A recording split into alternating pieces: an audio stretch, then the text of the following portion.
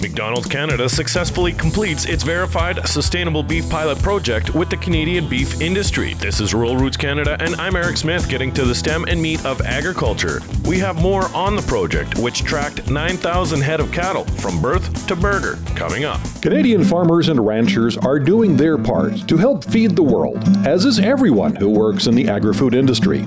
These people put their blood, sweat, and tears into this demanding lifestyle, which is quite often make or break. Rural Roots Canada follows the stories from the people at the heart of this industry.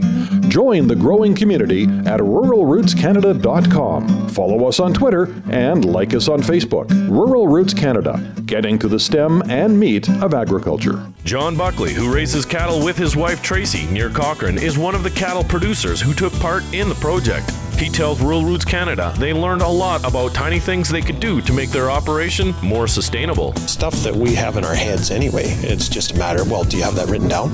No.